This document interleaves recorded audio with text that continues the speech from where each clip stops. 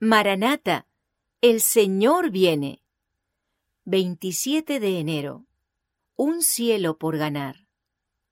Velad pues en todo tiempo, orando.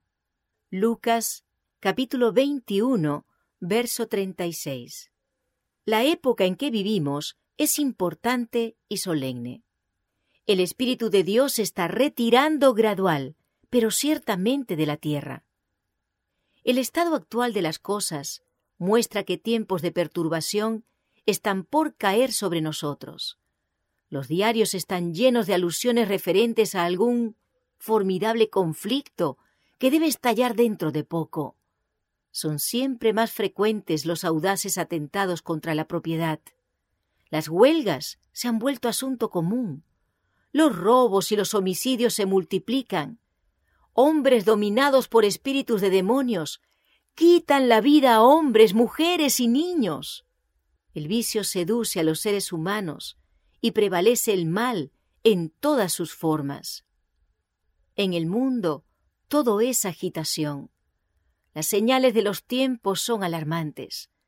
Los acontecimientos venideros proyectan ya sus sombras delante de sí. El Espíritu de Dios se está retirando de la tierra y una calamidad sigue a otra por tierra y mar. Hay tempestades, terremotos, incendios, inundaciones, homicidios de toda magnitud. ¿Quién puede leer lo futuro? ¿Dónde hay seguridad? No hay seguridad en nada que sea humano o terrenal. Rápidamente los hombres se están colocando bajo la bandera que han escogido. La crisis se está acercando gradualmente a nosotros. El sol brilla en los cielos y recorre su órbita acostumbrada, y los cielos continúan declarando la gloria de Dios.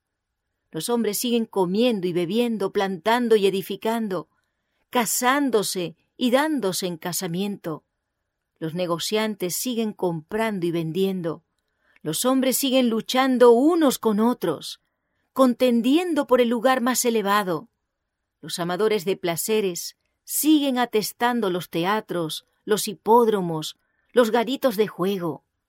Prevalece la más intensa excitación, y sin embargo el tiempo de gracia está llegando rápidamente a su fin, y cada caso está por ser decidido para la eternidad.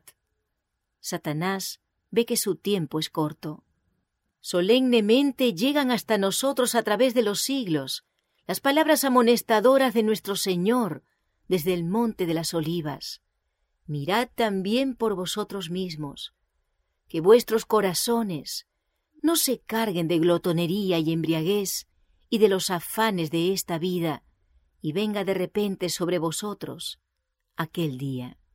Lucas 21, 34.